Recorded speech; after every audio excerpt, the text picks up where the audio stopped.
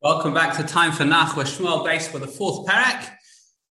Ishbosheth is shocked by Avner's death. If you remember in the previous parak, we are dealing with the fact that Avner defected and then Avner is killed by Yoav.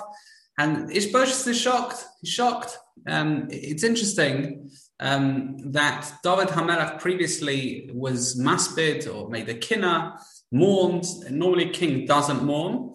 That Radak points out, but he wanted to make it clear that he wasn't part of the conspiracy to have Avner, killed.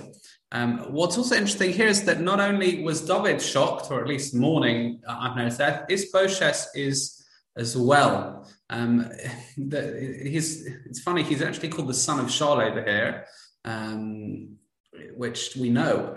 We know that anyway. So the Radak has an interesting commentary. He writes that maybe son of Shaul refers to a different son, and that he killed the officers mentioned at the beginning of our parak. Nevertheless, others say he's called son of Shaul to show that this is the son of Shaul whose power is declining. He was the son of the king Shaul. Shaul himself declined, and similarly Ishbosheth, his power is declining as well.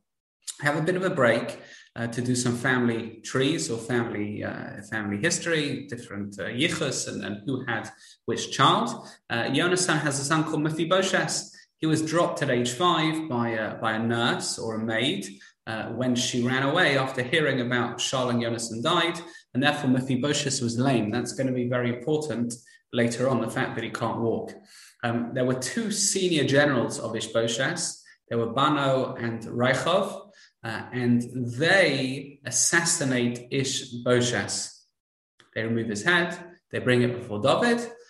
David kills them for having killed Ishbosheth. He cuts off their hands and feet for murdering someone innocent, and then he buries Ishbosheth's head. It's interesting, again, David HaMelech is able to rise over personal rivalry, perhaps animosity that Ishbosheth has towards David, we don't know.